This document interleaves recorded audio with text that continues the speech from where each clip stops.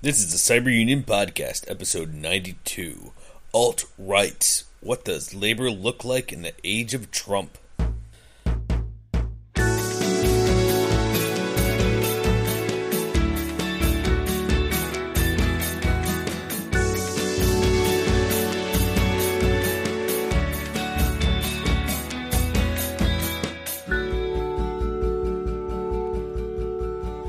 This is Steven coming in from Boston, Massachusetts. I know this is a new thing for me to do the intro because with me is not Walton. With me, who is this? Who's on the line here?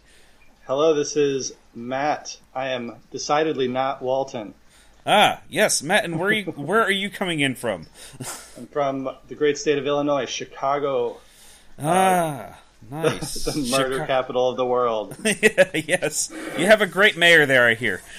Absolutely. But at least the site of some pretty amazing stuff with your Chicago teachers strike for a couple of years back, and it seems like you guys are still building off of that pretty well. Yeah. Haymarket Square, the birthplace of modern organized labor. What happened on Haymarket Square for our, I would actually have to say American listeners, because I think most of our foreign listeners would know it. Yeah, as this is more for the American listeners on May Day. What's May Day? That's when you're on a boat and your ship is sinking, right? Absolutely.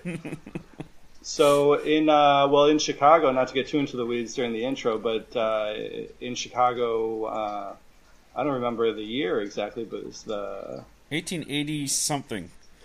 Yeah. So anarchists were demonstrating, and there was labor, and someone threw a bomb into a crowd and killed some police, and then the nation state came in and put a few anarchists on trial and murdered them. Well, being of the great state and city of Chicago, is there a memorial for the workers in Haymarket Square? There's a memorial for the workers at their gravesite. There's a memorial for the police at Haymarket Square. Wow, that's pretty disturbing. Well, I'll thank you for that brief little intro, but also thank you for filling in. So for Absolutely. Our wonderful listeners, Matt may fill in on occasion when Walton cannot be here, and Walton is effectively out of the country, but I think that's kind of a default because we're always in different countries. But this show, I think, is going to be a little bit more U.S.-centric just because of some of the topics that we're going to hit. This is Steven's attempt to make cyber unions America first. America first, cyber unions, Jesus. We're making cyber unions great again. Wait, were we ever great? I don't think so, but we'll see how it goes. We're using some kind of new technology on this front because a actual listener had contacted me over the last month. And we're using this site called Zocos.com. So I will put a link for the show notes if you can't type that in. But this is a student in Indiana who actually started developing this for, I think, his classes, if I remember correctly from when I spoke to him.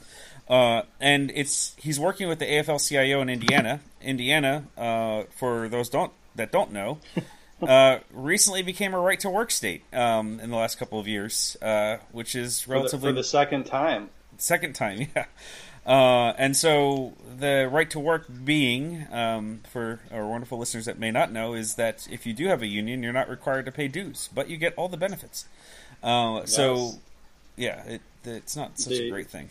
So the union's required to represent you fairly, yeah, under sanction. Yeah. But you are not required to participate or contribute to the union at all. Yeah. So we'll get into the labor section, but we're utilizing this right now, testing it out. It's built on WebRTC, which is kind of cool. This might end up being our tech section too, but we'll see if we can keep that separated. Very slick. Yeah, yeah. So the other update type section here, I will give this in a much more detailed explanation later on, but my time with the Free Software Foundation has ended. As of last week, but we'll keep that discussion for a later date in more detail what's going on there, but is a decision on my own, to put it briefly, and gives me the chance to get back into the stuff that I've been missing, greatly being my worker co-op, glocal.coop, and getting back into social movement organizing that I've been missing drastically, to be honest. And now seems like a good time to get back into it. So, yeah, so I don't know if you have any updates. This is I know you're sitting in Walton's seat. Welcome to the studio. There's some coffee over there. Thank you. The water fountain is on the other side. There may be a cat coming through on occasion, but we'll see how that happens. They seem to get into this place. But welcome to the studio. Thank you. Well, maybe I should, as a matter of introduction, give a little background of where I come from and why I'm at all. That sounds like a great idea. Interesting to anybody. Yeah, no, that's a great idea. Go right ahead, Ben. So I am. I'm currently a data analyst with Cook County Elections. Cook County is the county that inhabits Chicago and its suburbs. So I work on data work on the all the elections in suburban Cook County, so outside of Chicago. As part of that, I am a member of SEIU Local 73. Union of Public Workers in Illinois. Ooh. And so prior to coming to the county and working on elections, I was working in data at Unite Here, which is a service and hospitality union in Chicago, and then later on SEIU Local 1, which was a service and security union in Chicago. Nice. Whatever got you into labor in the first place there, Matt? Well, that's a hell of a question. I go for those. There's I think a lot of things that brought me into labor, but most importantly, I grew up in a union family. So my dad was a member of the Transportation Workers Union, Brotherhood of Railway Carmen. So he worked for Union Pacific Railroad for about 30 or 40 years, and so I just grew up with this sort of labor mentality and this struggle between workers and their bosses. So it's always seemed to be at the heart of what I believe that justice was about, is how do we interact with the people who have the power over us and who has more power over us than our bosses. Well, that's great to hear. I actually, you know what? I don't think I've ever asked that question to you before, Matt. Known you for a couple of years now, never had this discussion. So good to know. Good to know. We should do more interview style conversation. Yeah, maybe the wave of the future. We'll find out. Yes. So cool. That's good. Are you actively involved outside of your union in any other activities in the wonderful city of Chicago? I mean, I feel like Chicago right now is just like swirling with anti-Trump sentiments, and so there's just constant opportunity for joining up in demonstrations to protect immigrants, to fight against the bans at the airport, to so there's a lot of activism going on, so I'm pretty actively involved in attending and supporting those actions. Otherwise, in my downtime, gardening, brewing beer, that sort of thing. Oh, that's lovely. I actually just got some artisan beer, if you will, from a comrade of mine down in Mexico. She was actually here last year during Libre Planet, which is the conference that the foundation's putting on next week. Yeah. And she does classes on making beer. And a friend of mine was down visiting and brought 2 bottles of beer back, and I just had it the other day. It's actually very good. Oh wow. Yeah. So I should try to get into that at some point. I will give you. I can give you a picture. Maybe I can take a picture for everybody else, but you can take a look at what I have here. Oh wow! Yeah, so it's a nice label too. Yeah. It's a little bit of an IPA. I don't know how accurate this is, but 7.6 alcohol apparently. But or pale ale Americana. Cerveza artesanal. And very cool. Yeah. How'd you get that past border security? I don't know how my friend came in, but I could just imagine she put it in her luggage and just got through. This was before travel ban 2. Or travel ban 1.0, I think, and before travel ban 2.0, which is where we're at now, right? Yeah. But yeah, so, but that's cool. I'm glad to see that you're making the beer and trying to get off the grid, if you have to, and preparing for that at least. So why don't be ready? Yeah. So without going too deep into the weeds here on our updates, let's kind of jump into a labor section. There's going to be a lot to talk about.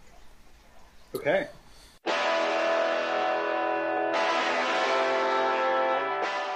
So, what are we entering? I think we're trying to see where we don't know exactly what Trump is going to do with the labor in the U.S. And this, for our wonderful listeners, this is going to be a little bit more U.S. centric, but it's going to have a lot of international undertones to it because there's going to be a lot of need for that. And so, what do you think Trump is going to do, and what do you think we're going to be seeing within the NLRB, the National Labor Relations Board? Well, I'd start off by saying I think that Trump ran a campaign supported by a lot of very poor workers who a lot of folks in the in areas of this country that were devastated by globalization and people who were in manufacturing jobs who lost those jobs and have never recovered. A lot of folks who work in coal mines who are ravaged by disease and who weren't getting the support they needed from either the Democratic or the Republican Party. And so I think Trump came in with his populist message, and in stark contrast to Clinton's message and a lot of, I don't want to downplay the effect that racism had on the campaign. But there's a lot of working people who supported this guy because they thought he was saying things that they wanted to hear. And I think that my prediction is a lot of those folks are already being surprised by the devastating impact that his administration is having on their lives. And the impact it's going to continue to have. So I think where Trump stands on labor rights is abysmal. I mean, even in his private career, he's got a number of workers' organizations actively suing him, both in civil court, but also for wage theft or private contractors who he hasn't paid, and but also in the National Labor Relations Board, hotel workers unions are actively fighting him for recognition and in his businesses. So, and he's fought tooth and nail against, for this guy who says he's such a great negotiator. The reality is he's afraid to bargain with his workers, and he's ready to throw in the towel and cut their jobs and save his ass in bankruptcy court, where he can. And I think that's the attitude he's going to bring to the country. Like, he's like the classic caricature of the capitalist. Like, this guy is. You kind of get a more cartoonish buffoon figure of what does a rich person look like. And I think things are going to get a lot worse before they get better. I don't know what he'll be able to do with the Labor Relations Board or what sort of laws he'll be able to pass. I think organized labor at large is preparing for the worst. But what does that worst look like? I mean, I think we're kind of thinking, I think for the longest time, we've been going down this neoliberal thing, but it seems like we're getting to like almost. I mean, neoliberal is going to stay in effect, right, to a certain extent, and by that meaning like trying to continuously deregulate and trying to go back to an economy that was more similar to the turn of the century, in the U.S. at least, and the teens and 20s, when there was no law that protected workers. When they're trying to formulate unions, and fighting for that was a much more violent struggle, right? If we go, absolutely. So, I guess the is that. Do you think that's kind of where we're going? Do you think that Trump may go down this path of trying to eliminate and make a national right to work instead of just a state by state elimination of it, or? Yeah, I think this is the most obvious and regular attack against unions has been to go after the revenue stream. So go after dues payments, required dues payments, and closed shops. So, I mean, the closed shop meaning everybody has to either join the union or contribute some percentage of the dues as like in exchange for bargaining. And so I think what I think that is the most likely route of attack, is to go after that on a national level to try to deal the final nail in the coffin of U.S. organized labor. Let's keep in mind, labor has been on the playing defense, I think, for a long time. Post Reagan, I think organized labor has been scared and ineffectual in a lot of regards, but has been running their organizations in such a way as to not fight for too much because they were afraid of being killed, and that's cost a lot of density in as far as what percentage of jobs are union, and so it's cost a lot of power to organize labor. And now we're at this point where I think a lot of unions are saying, okay, like here's a president and a Congress that is hostile to workers, is hostile to unions, and this might be the moment that they try to finally kill us off.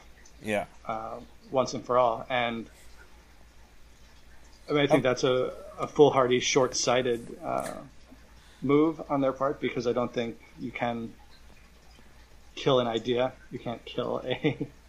I think it's impossible in the dynamic of the conflict inherent in the capitalist system to let that happen. I mean, like, there's always going to be a conflict. If there's always going to be a boss, there's always going to be a worker. Whether we're organized is a whole other question, and killing off our ability to organize may be what they go after. But then, it still creates the... I mean, the interesting thing, like, I remember this when I was studying labor movement or labor studies at UMass, was like when we were learning about the history of the National Labor Relations Board and the time period of what was going on at that point, like the communists, the anarchists, the socialists that were doing all this salting or organizing within shops that didn't have unions and really agitating and getting people excited about trying to take power. And the National Labor Relations Board, or Act for that matter, effectively disempowered them in one sense, because it now meant that it was no longer a movement, because it was now institutionalized, and it was a matter of trying to garner peace. And so this perspective of revolutionary, of taking over and breaking the capitalist system, went out the door, essentially, because by 1948 the Taft-Hartley Act was passed, and that completely got rid of all the actual radicals that were in the labor unions, with the exception of, I think, the United Electrical Workers. It was the only one that I know that survived that didn't give in to the Taft-Hartley requirement of signing off that you were never a part of the Communist Party. Right. But there's, like, so I remember, like, thinking that, oh God, what would life have been like without the NLRA? And I never thought that I'd actually see that or potentially see that within my lifetime. It's scary, but at the same time, if that rebuilds the left, that's an interesting thing, because the left the left has been the left has been separated and split, and I'm seeing them coming together, at least here in Boston, and like just never seeing this energy growing before in my lifetime. Not that my lifetime is long, but Well, I think that people in this country are seeing, from a wide variety of perspectives, on that are left of center or even left of right, I guess, is that I think people feel like the Republic is facing an existential moment, and they feel like this form of representative democracy is at risk, and I think that Labor is seeing that as well, and so that's garnering a lot of energy when people feel like they're going to lose something that they've had, whether that something is, whether or not that something was perfect or even fully desirable. I think people are really coming to terms with, we may be headed down a path closer and closer towards tyranny and fascism, and so you're seeing a lot. I think you're seeing a lot of energy. I'm seeing that a lot more in the marches in Chicago. People who haven't been involved in demonstrating before. Yeah, you're seeing that at union meetings. People are angry about this administration and what they're doing to, not just to our brothers and sisters in the union, but to just people around this country and around this world. I feel like this naked bigotry is really causing people to reevaluate what's the country that they want to see, what's the union they want to see, what's the world they want to see, and so I think it's creating a lot of energy, and that's exciting. Whether it's too little, too late it remains to be seen. I'm optimistic that it's and I think that we'll be able to create some changes. I think things are going to get a little rough, but I think we'll come out of this for the better. And I think this opposition is a very, very needed wake up call for the left in general and for organized labor in particular. But I think it is scary. I think in a lot of regards because the laws that were passed to ensure labor peace, it was it had goods and it had bads, and I think some of the negative stuff you pointed out, it has created the opportunity for business unionism. It's created the opportunity for people to just sort of treat the experiment of organized labor as just one for contract negotiations and not one for organizing militancy amongst workers. Yeah. But the downside of that, of the way things was workers were being assassinated by private detectives in the street. And I think people dying I've met even today, when no one's had to put their lives on the line, I've met, tons of workers who would have if they needed to, to defend their coworkers, to defend their standard of living, to defend their families. And I think I don't want to get to a place where people have to make those sacrifices again. True, and I think what might be helpful too is to think about the time period. So if we're looking at back to the 19-teens, 1920s, when there's a very similar, or where it seems like it might be a very similar path that we're going into, the people that were getting assassinated, the people that were getting killed, were mostly people that were of the unskilled labor force, because the skilled labor force were actually well protected, and that was mostly represented by the AFL.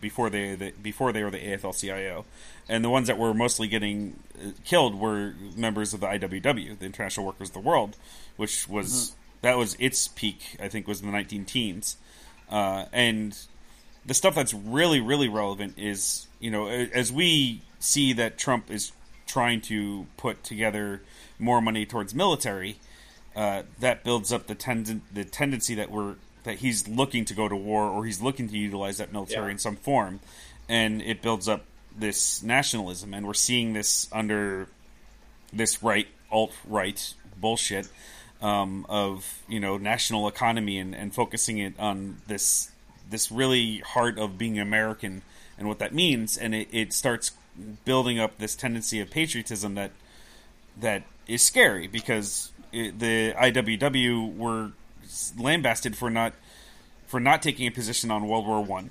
They actually didn't say they were for it or against it. They just didn't take a position, and because they didn't take a position, the AFL, all the media went after them as saying that they are non-patriotic. And whether that's true or not is a whole other discussion. It's just that their inaction led them to being called out on shit that wasn't true. And then, so what happens if we do take action on that? And so, those are the concerning things where it actually splits labor. And we're seeing some of the hints of labor being split in different forms, at least amongst the trades, because the trades benefit tremendously under Trump, and they've been talking because apparently they want that wall to be union made, which I don't want it to be union made, because there's going to be a tunnel that's going to go right underneath it, and that is going to be a whole nother bullshit expenditure that we're going to go over. It's really weird because it reminds me of FDR, of that whole, I think I said this before, so if I'm repeating myself I apologize, but that he said that he'd pay a man to dig a ditch and pay another man to fill it, to put people to work, and this is a perverted way of doing the same thing, but it's not a government institution. It's the racist version of that. Yeah, it's the racist version of that, and the informal economy is part of it too, because the digging a tunnel underneath the wall that'll happen inadvertently is going to be most likely going to be done by I would probably assume the mafia of the mafias of Latin America, the cartels, otherwise known as cartels, that are going to try to figure out other ways to gain entry, whether that's human trafficking or not. So, I mean, I think it's important to point out that the entire idea of the wall is not about defending borders or creating a safe country, or even stopping the flow of undocumented immigration. It's because, as we've seen, immigration has been a net flatline for multiple years now. This isn't an actual problem that's trying to be solved. It's much like Trump has done for at least the last 10 years, is an appeal to racism, appeal to fear of the other. And so whether or not the wall gets built, it's more of a symbolic, a wink to, it's a dog whistle. It's to racists, and say, I'm on your side. I know what the real problem is, and it's people who aren't white.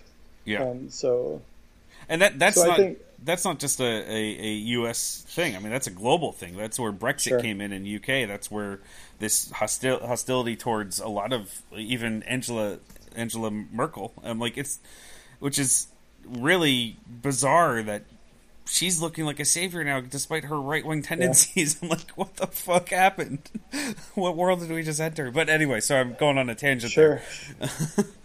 But no, go on. I think that the absurdity of this clown in the office of the president has made otherwise critical and radical people just sort of question the ground we're standing on.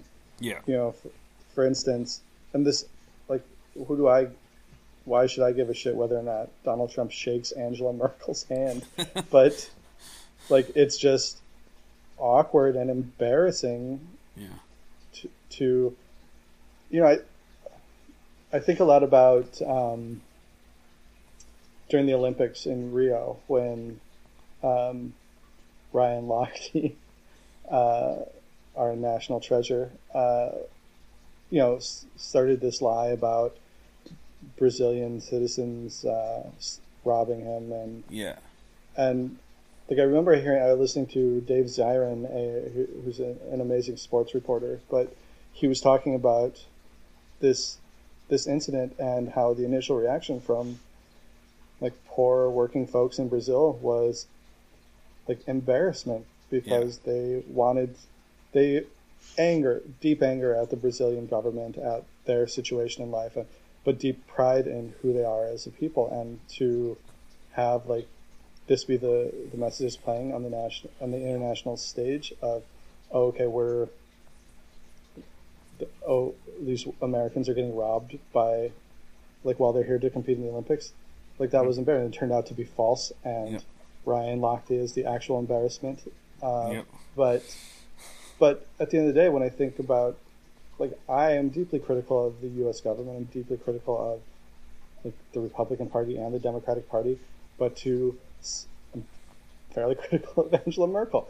But to see, like, somebody who's representing this country on an international stage to refuse to engage in a fucking handshake with another human being, it's embarrassing. And it makes us look inept, and like it's almost as if like the rest of the world can see like the horror that this country is, and not see the things we want it to be. So I think it's, I don't know, that's like a small thing, and I know it's not like really like rooted in the struggle and where we need to be, but like those sorts of things really create a lot of like anger and fear. Mm-hmm.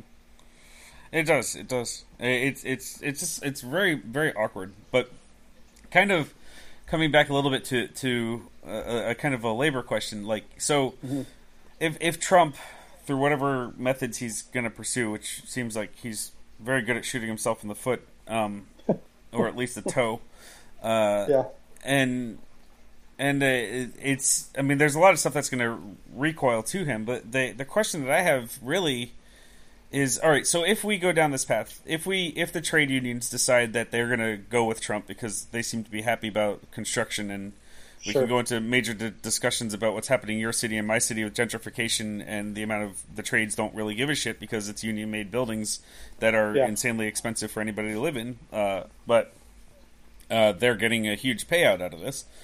And there's not much solidarity between them and the working class, if you will, because I think they're actually way above the working class at this point to a certain extent on their financial incomes, and not really doing much to give back. But if we go down this path, or do you think it's likely that the AFL-CIO could split once again? I mean, you're not in there because you're in Change to Win, but that didn't really win much. But you know, like, I guess, do you think that we're likely seeing a potential split, or do we think the AFL will respond differently than they would in the 1920s, or did in the 1920s, for that matter? Look, I don't know what AFL-CIO leadership is planning on doing. I think that prior to Trump's election, we were seeing some signs of reunification, Change to Win becoming more like working together with the AFL-CIO, and the AFL-CIO trying to reach out into the extended labor universe to worker centers and like non-union worker rights organizations. And so I'm hopeful that you'll see like a stronger, united labor front in opposition to Trump.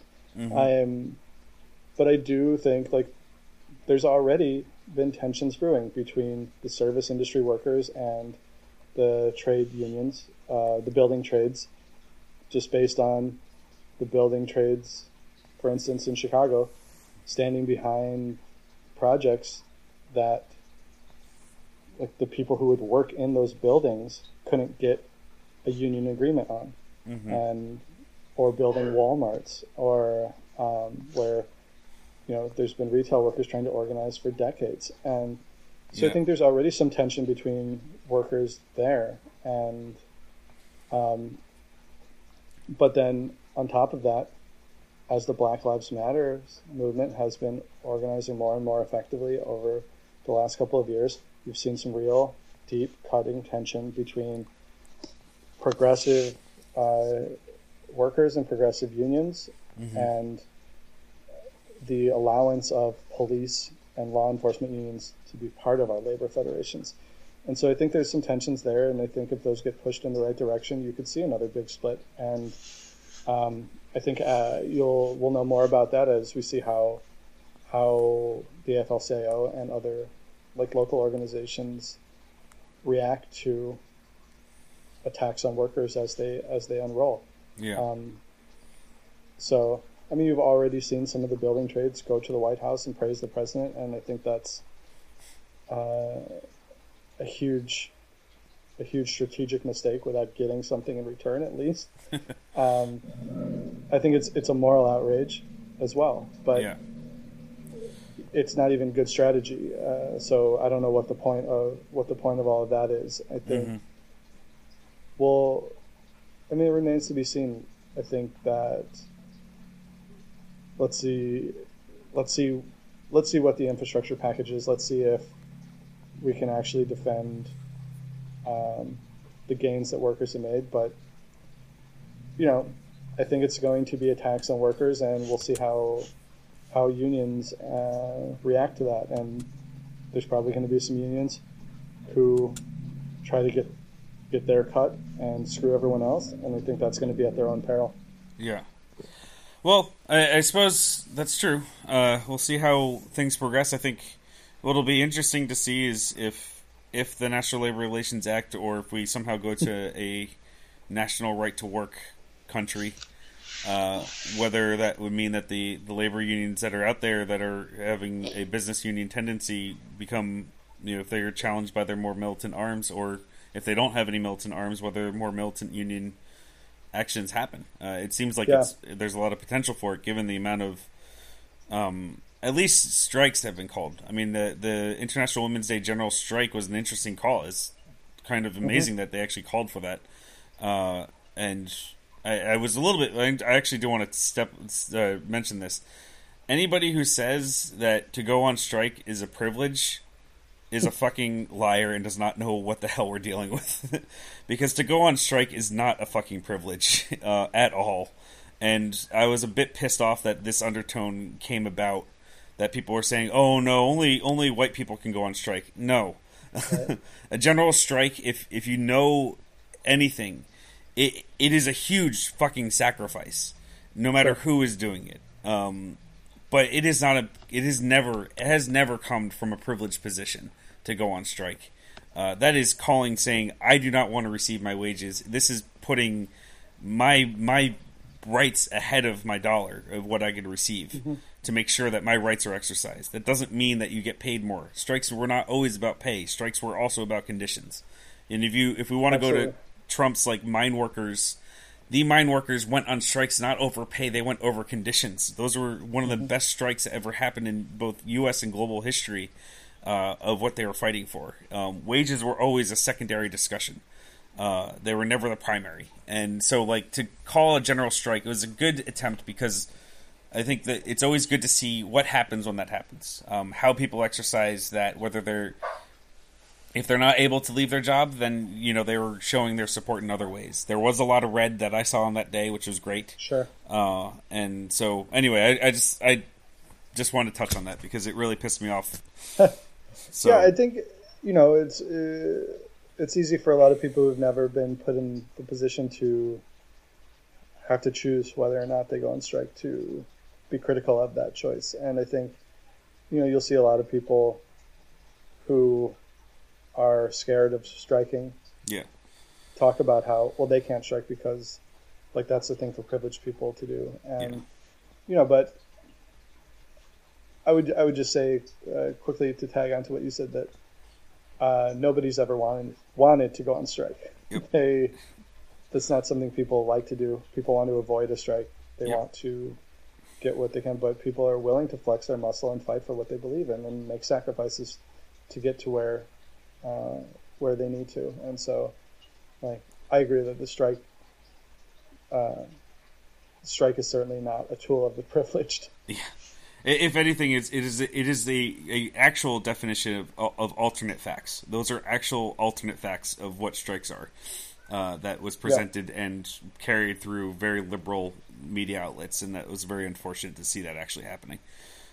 So, on that, I think we covered a lot under this section. I think we should probably try to cut into some tech real quick. Let's do it. Which for you is computers. We're in a new age of surveillance, and I hear that there's maybe something in your room that's listening in on us. What can we say about what Amazon is doing to the industry with Alexa, which is a very disturbing thing. I can't say her name too loud; she'll start talking to me. Oh God, that's just creepy.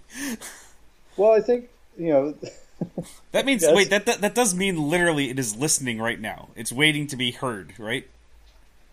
Yeah, it's always on. I mean, you can turn the microphone off, I suppose. It's always on, waiting to respond to if you said its name. Then it will respond. The claim is, and I mean, how can you know without a fully open source system? But the claim is that nothing is uploaded to Amazon servers until you say the wake word. Until you say the what word? Until you say the machine's name. Really? So it's listening but not transmitting. I mean, I suppose I could run a packet sniffer on it, make sure it's not. I mean, it would be interesting to find that sending anything out. So that's a good experiment I should do at some point. But yeah, I mean, this is the new trend in the Internet of Things, which is, I guess, always connected everyday items in your house that are expanding convenience, but also have serious privacy implications as well. I think already the Echo has come up in a couple of law enforcement investigations in this country where police have subpoenaed Amazon for records of like what's been recorded. Wow. I don't know. Those cases haven't made their way through yet. So as far as I've seen, so I don't know, like whether or not that confirms what Amazon has said, and that it's only like the questions that you're asking are being transmitted, or if there's more going on. Yeah, that's scary. I mean, that's scary because that's real in comparison to the microwaves that turn into cameras. Which the Colbert on the Late Show has done a very good job of mocking that one. But it seems like we're entering a very odd. I mean, the thing is, I think there are people that are a little bit more aware of this, and I think the tech community is a little bit more aware of this. I think I had mentioned this before, also, that there's a tech solidarity meeting that I had gone to here in Boston when they were talking about the data that many of these tech workers are sitting on and trying to figure out how they can effectively get policy changes at the company so that that data is not sat on, at least in a form that could be easily identifying who people are. But that's a hard effort. The exact same conversations happening in open data meetups in Chicago, actually. Oh, really? That I've been to. Yeah, we haven't talked about this, so it's curious that that's happening around the country. Yeah, there's a lot of folks who work in data have been having these conversations about, especially in the private sector, people who work for startups in Chicago are talking about, like, why are we gathering this data in the first place? We started gathering it because it was cheap, and we thought, why not gather it? But now that we have all this, and especially living under a potential fascist regime, like, do we want to have these records in existence in the first place? Yeah. And I think a lot of folks have started to think about, okay, well, I trust myself, but should I trust somebody who comes later in 10 years who I've never met, Yeah. Yeah, I think we're entering a very scary moment. I'm gonna transition that to me also participating in something that's scary too, which is that I have done the unbelievable thing of creating a Facebook account, but mostly because I'm actually doing some of the stuff with Solidarity, and a lot of the organizing is there, and I have to be there. But I will say this though, having gone into some of the stuff and trying to figure out more secure ways, which I'll share 2 links for add-ons for Firefox that you can use that block Facebook tracking when you're on other sites, and also getting rid of Facebook ads. That seem to be doing a decent job. But the one thing I did find that I thought was, it's hard to say that I thought it was actually good, was that you can set up Facebook to send you email notifications in encrypted format using a GPG key. Which is good from a major security point, which is that if anybody's able to break your password, you'll get notified because of your other logins. You can set it up to be notified of the different logins that are on devices that you don't recognize. But in addition, if they try to change your password, they would only be getting an email encrypted form. And it'd automatically email you an encrypted form saying that your email address is trying to be changed. Is this true or not? And you'd say no and stop it. So there's actually good measures on that front. Though it's still Facebook, which is tracking a shitload of information, and that just creeps the fuck out of me. Like the add-on that I have for Firefox that does like the tracking, it tells you how many different calls there have been on this page to Facebook, and it's just scary when you're on a page and it's like 11 calls. I'm like, Jesus, I'm like, what is it trying to get? I'm like, I'm not enough of a data file that wants to find out. I'm just glad that it's being blocked and not tracked. So. I'll be sure to share some of that stuff in the show notes, so people who are exploring it will do that. On that note, I might actually create a group for Cyber Unions just so we can get our Facebook friends to share their stuff too. But we'll probably be posting from Twitter or other social media sites first. But yeah. The wonderful world of Facebook. It's been 11 years since I was on it.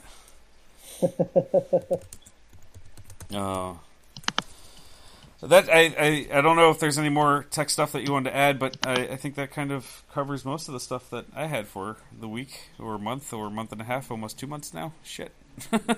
Yeah, I mean, I feel like in with labor and technology, a lot of what's been crossing my path lately has been just in regards to that the surveillance state and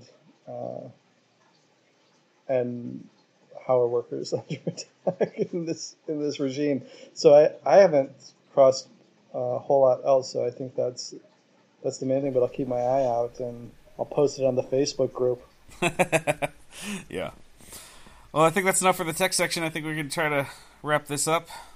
Help will come whenever it's needed. Cheer, my comrades, cheer. I do want to say, is just coming back to it, if you've visited Zocos in the time you've listened to the show, you may think it's not open source, free and open source. It actually, it's on GitHub right now in a private one just because the developers are trying to get some of the security keys out from there before they publish it. And they actually have all intentions of putting it under a free software license. So that will happen, but right now it's a major beta development for themselves. And if you're interested in checking it out, you could probably email myself. mv@cyberunions.org still works. And we'll see where it goes from there. It seems like a very promising thing. We've been using it for this entire show and have not had a connectivity problem like we did with Meet Jitsi before. I'm curious to see what they're doing a little bit differently that's making this connection stronger. So it'll be cool to see this and see what can come of this. So I'm pretty excited about that, actually. And thank you, Matt, for sitting in. I hope Walton's seat fit well. You don't have the good South African accent as he does, and apparently not the good choice in whiskey. But we'll work on that. I didn't even put on my Chicago accent. Chicago, yeah. You know, what's up with that? Come on now. Well, thanks for having me. It's been a pleasure. I really appreciate it. No problem. And we will get this up to you folks soon, and we'll try to get back to a monthly roll. It's just the last 2 months have been so much shit that it was too hard to even figure out what to talk about. I think we'll try to do this again a little bit more frequently. Thank you very much. Thank you.